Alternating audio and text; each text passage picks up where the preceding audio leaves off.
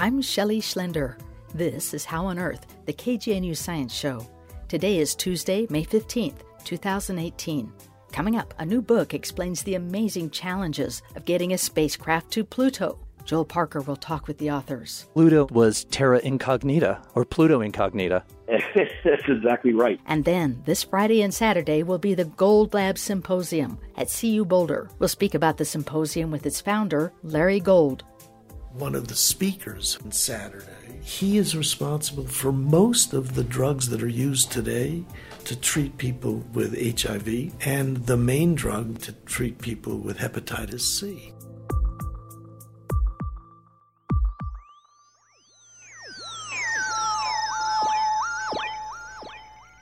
On July 15, 2015, the New Horizons spacecraft flew past Pluto, completing the over 50-year history of the reconnaissance of the main planets of the solar system. Pluto is so far away, it took nearly 10 years of travel for the spacecraft to reach that distant dwarf planet. But compared to the efforts required to plan for the mission, flying across the solar system was the easy part. From the initial idea for a Pluto flyby to the actual launch took almost 20 years.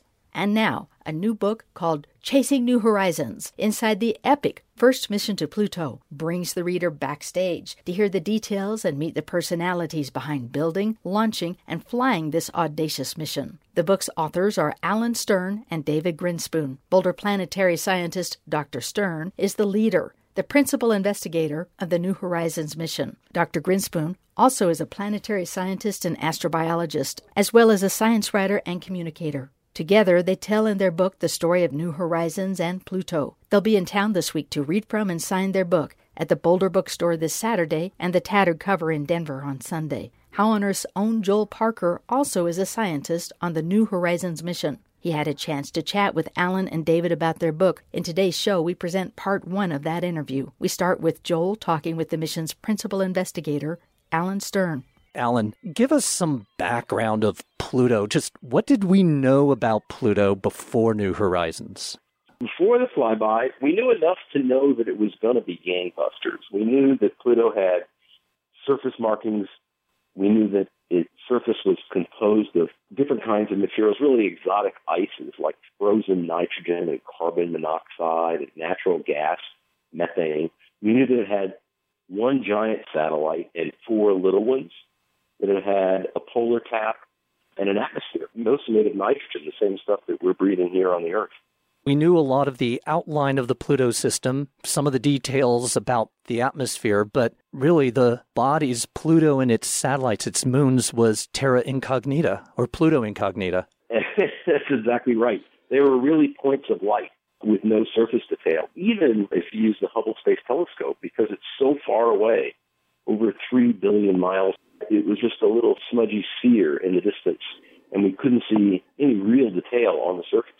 We wanted to go from that smudgy dot to a real world. We wanted to fly to Pluto, and I mean, flying to Pluto is challenging enough. In the book, you talk about all the challenges of getting a Pluto mission just funded and on the board.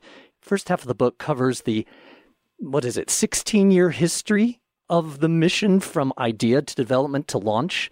And the second half then covers the 9.5 years of flight to Pluto. So going back to those roots, Alan, you talk about the Pluto underground.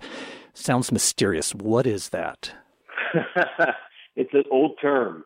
The roots of the mission actually began in the really late 1980s when I was a graduate student at CU here in Boulder. I and a number of young researchers and young professors here at CU, but also scattered around the country, formed a loose confederation we called the Pluto Underground to cajole NASA into studying how to do a Pluto mission. And we named ourselves after a group that had been very successful really early in the 80s called Mars Underground, also based in Boulder, which had succeeded in getting NASA to make Mars a high priority for planetary exploration. So we thought of ourselves as kind of Mars Underground 2.0, but named Pluto Underground for obvious reasons, because our interest was in going to the other red planet, Pluto. Ah, the underground evokes the underworld, which is very Plutonian in its way. It is. That whole path from getting the mission started is just really amazing. And it was a very long road. What were the major obstacles in getting a Pluto mission approved and funded? I mean, Pluto was the last unexplored planet. It should be like a no-brainer. You would think it's a no-brainer. You would think that the United States space program, which is all about setting records and inspiring people with the first humans to the moon and the first missions to Mars and Venus and every other planet, all the way out to Neptune by the 80s, would sign up to study the still farther planet Pluto in no time at all. But it turned out to be very complicated. There's a lot of pressure in the NASA scientific program for how to use the limited budget that NASA has. There are a lot more good ideas around than there is budget. And so the competition is really stiff. And that exploration theme doesn't really cut it in the scientific world. And sometimes you might think NASA would make an exception and just do something for the sheer exploration value. But that's almost never done. You really have to rise to the top as a scientific enterprise and be a more important use of NASA's funds, the limited funds, than other projects. And you have to show that, and you have to get consensus within the scientific community. Frankly, Joel, if we had known in the late 80s how hard it would be and how many reversals there would be and how much intrigue and even a little backstabbing there was going to be, I'm not sure that we would have really taken this on. We thought it would be simpler.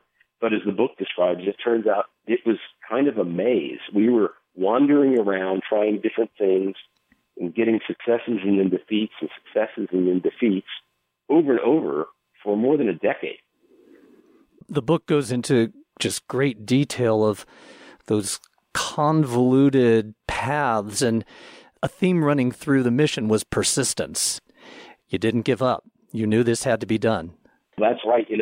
We often were tired of it, tired of the stops and starts and reversals and defeats. But we also knew that if we really put our pencils down and quit, that no one would pick that ball up. It was really up to us. And so we just kept at it. And a lot of people kept at it. In the end, I like to say that the White Hats won. This had to get done, but it wasn't just for the sake of the science, which in itself should be a good enough justification, but there were timing issues as well in needing to get the mission done by a certain time. What were those constraints? Dave, you want to tackle that one? Yeah, that's one of the things that really comes across when you recapitulate this story, as we did in this book. I mean, I had followed this story pretty closely throughout all these decades that it was happening, and I remember thinking along the way many times, this is going to make a great book someday because I can't believe what these guys are going through. Especially if it succeeds, it'll make a good book.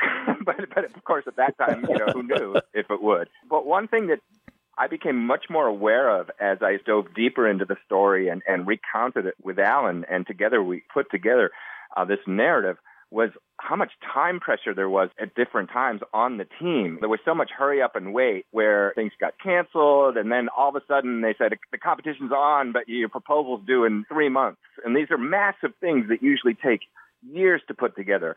But on top of all that time pressure that was introduced by politics and bureaucracy, there was this inevitable, unstoppable time pressure that had to do with the realities of the construction of the solar system, of celestial dynamics. If you want to get to Pluto on any reasonable time scale, the way you do it is you go to Jupiter first and you get the gravitational boost, the slingshot effect of Jupiter. In order to do that, Jupiter and Pluto have to be in the right place with respect to Earth. And that only comes around once in a while. So there was this ticking clock once everything got approved, finally, that it had to be launched by this 2006 launch window, or that was it. It would just not really be able to go to Pluto in any kind of a reasonable time frame. Beyond that, there were other issues. One of the things that's interesting about the Pluto system, as you mentioned, was that it has an atmosphere. Not only does it have an atmosphere, but the atmosphere is in this complex relationship with the surface, which changes over time rather dramatically. And there was this idea that we had to get to Pluto before the atmosphere might collapse entirely, because Pluto is moving away from the sun on its long orbit. It's non-circular orbit. It's been, over the last couple of decades, moving away from the sun, which means that it gets colder. And as it gets colder, at some point, we think the atmosphere can really dramatically sort of freeze out onto the surface. So there was this sense, get to Pluto before that happens because we want to study the atmosphere. If you get there too late, the atmosphere might have disappeared. And then there's this other issue with it, that the amount of Pluto's surface, the illuminated portion, slowly decreases as a result of these very long seasonal changes of Pluto. So there were a number of factors that suggested if we didn't launch by a certain date and if we didn't get to Pluto by a certain time, either we wouldn't be able to get there at all or the ability to really study the Pluto system would be compromised. So there was this racing against the clock in the background of all the challenges that the team was facing as the story went on. That's amazing. It's a drama just not created on Earth, but created by the universe to get things done. And the book really goes into a lot of great detail about all that. I don't think it's too much of a spoiler to say the mission actually got built and flew by Pluto. So saying that, Alan, can you describe the New Horizons spacecraft? Yeah, just a general description of the spacecraft. Because we wanted to fly across the solar system this tremendous distance of 3 billion miles at record speed, we had to build it to be very small and very lightweight. Compared to past outer planet missions like the Voyager, we really are a tiny little spacecraft, barely the size of a desk or a baby grand piano, weighing less than 1,000 pounds, and that's everything. Communications gear, the scientific instruments, the onboard computers, the propulsion system, the power system, all of it. And all of it, of course, with backup systems. So there's 2 of everything, like Noah's Ark. The spacecraft is, when you look at it, it's dominated by the roughly 2-meter diameter dish antenna that we use to communicate back to the Earth. The body of it is kind of a triangular shape with a kind of hair curler looking cylinder that protrudes. That's the nuclear power generator because we're going so far from the sun that we can't use solar power like most other spacecraft. And then the scientific instruments are mounted on the outside. This spacecraft, even though it was a lot smaller than past outer planet missions, so it could travel faster, was actually a lot more advanced because it was built with 2000s era technology. So the scientific instruments had much more firepower, lots more pixels to put on the planet, for example. The onboard systems had many more computers and much more capability that we could shape through software and software improvements as we flew across the solar system. Some degree of intelligence on board so the spacecraft could take care of malfunctions in flight because it's so far from home that some things like a fuel leak or a computer reset just can't wait for help to arrive from Earth many hours later, traveling at the speed of light. Really high-tech little spacecraft, but we only sent one, and it absolutely had to work. There was no second bite at that apple when we flew by Pluto. Thanks to Joel Parker for that interview with Alan Stern and David Grinspoon about their book, Chasing New Horizons, Inside the Epic First Mission to Pluto. We'll have a link to the full extended interview podcast online at howonearthradio.org. Alan Stern and David Grinspoon will be talking about their book and the New Horizons mission at the Boulder Bookstore this Saturday, May 19th at 5 p.m., and at Denver's Tattered Cover this Sunday at 2 p.m.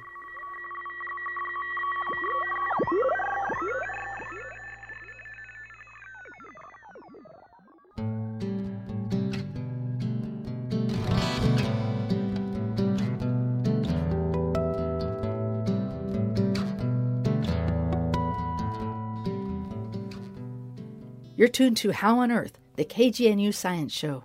I'm Shelley Schlender. This Friday and Saturday, you can expand your mind about science and health at the GoldLab Symposium. The symposium takes place at CU Boulder in Munzinger Auditorium.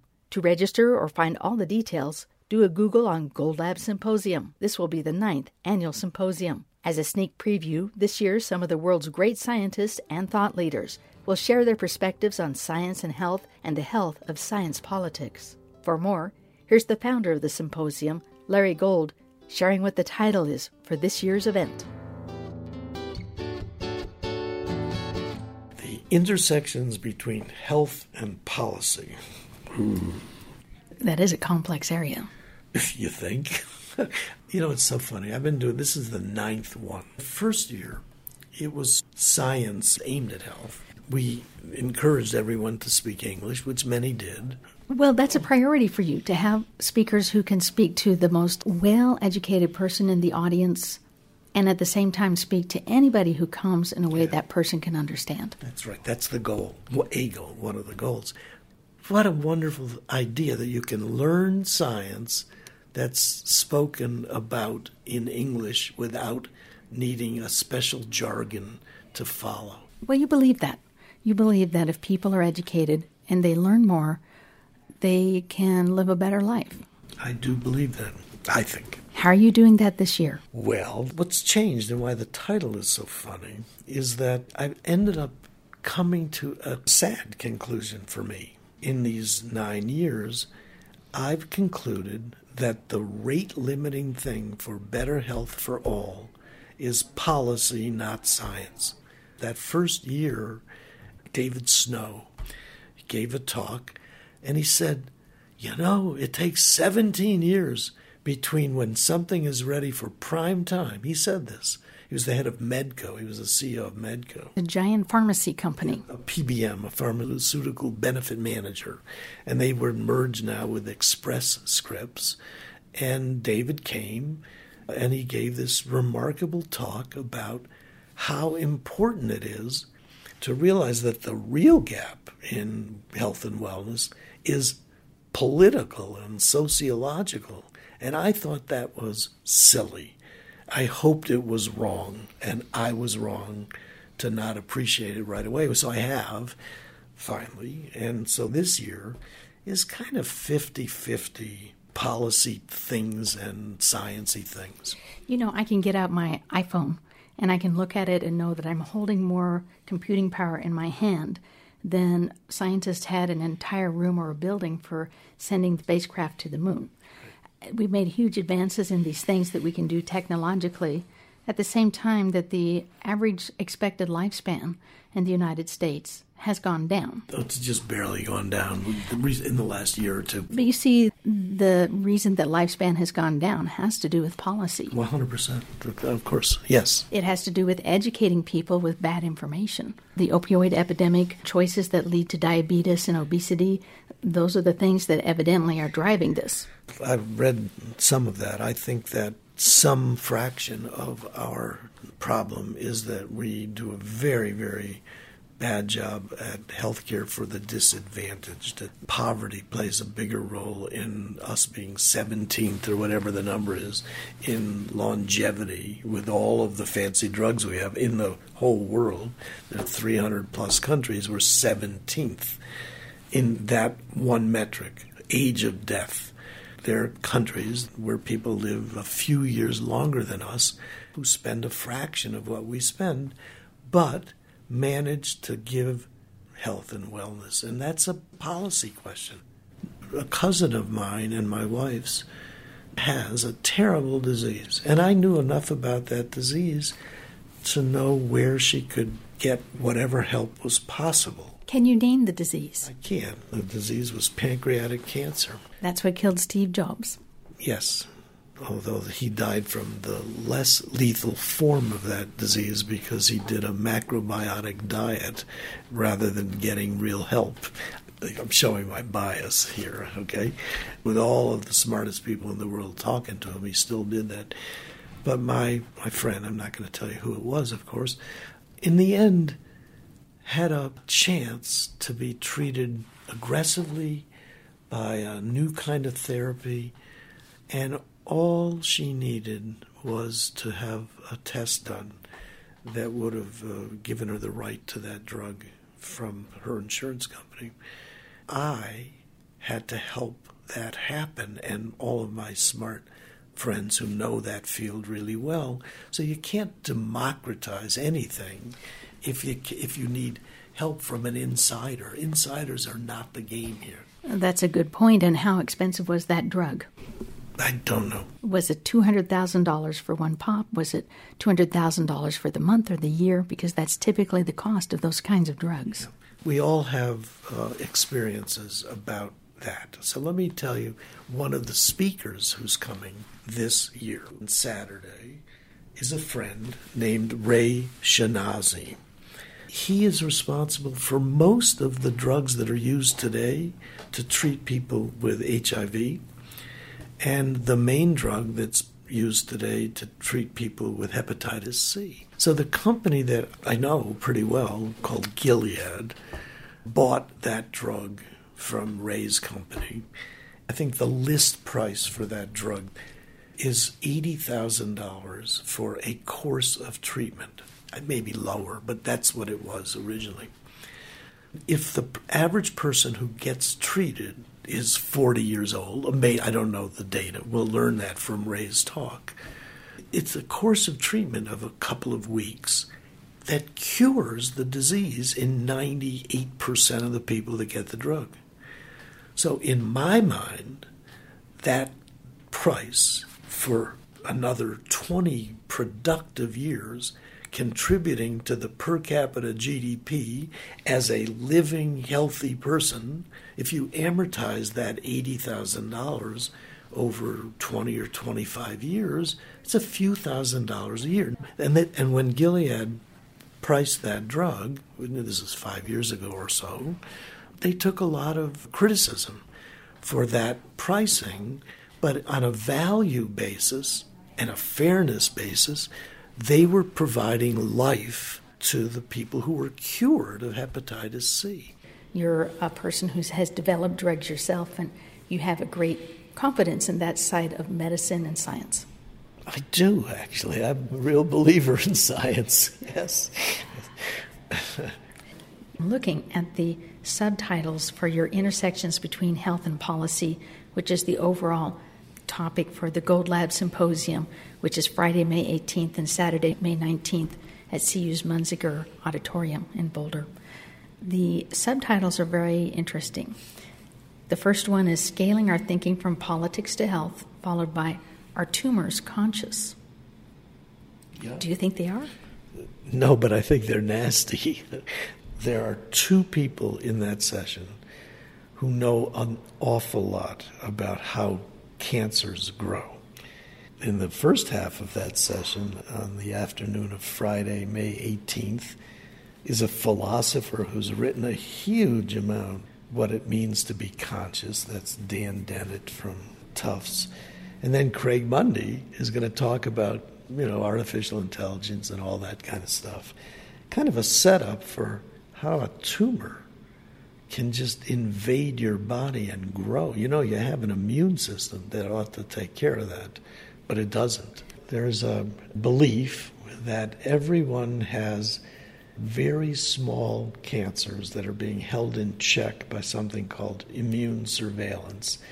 And the tumors we see are tumors that have evaded that. They kind of behave as though if something over there is going to kill them, they'll choose a different kind of biochemistry to avoid being killed. So they're very clever, if not conscious. There's also the author of a book, David Quammen, who's a science writer. The title that he's given is Carl Woese and the Non-Tree of Life. Carl Woese, he's the unsung hero that figured out that there's more to life than bacteria and us. Carl Woese was my mentor. Carl died of pancreatic cancer about 4 years ago or so. He was an unbelievable scientist. He was a classic bench scientist, was my understanding. He figured out so many things about the tree of life. He figured out how to figure out the tree of life. He started by understanding that there were 3 branches to the tree of life, not 2. This came as a substantial shock to everybody at the time. This was 1977. He always was a deep thinker. And I met this guy, David, and asked him if he would come and talk about this because, in a sense, a little biography of a great scientist ought to be useful to people in the room. Can I tell you about the last 2 people on Saturday afternoon? If you read The New Yorker, you will have read 300 articles by Calvin Trillin. He's thought about politics, and he thinks about food. And one of the things we always try to do with these things is eat well, have good lunches, good dinners. And Calvin Trillin had rules for eating, this funny man. Never eat in a restaurant that revolves. So he's going to be wonderful. And then after we get done laughing with this guy, then we're going to end up hearing at the end from Sarah Gray.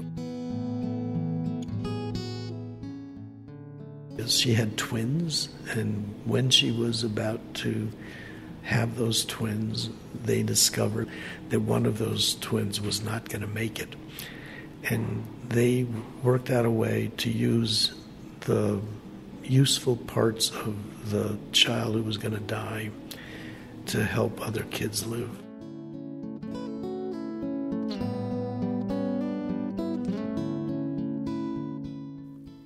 Larry Gold is the founder of GoldLab Symposium, which takes place this Friday and Saturday at CU Boulder in Munzinger Auditorium. Register online and find out more by doing a Google on GoldLab Symposium.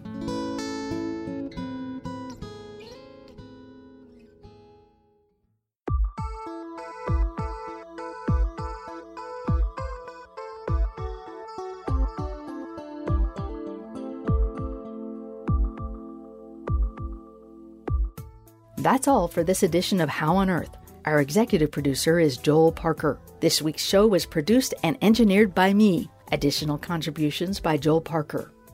Our theme music was written and produced by Josh Cutler. Additional music from Outer Space and former Boulder guitarist Ryan Judd.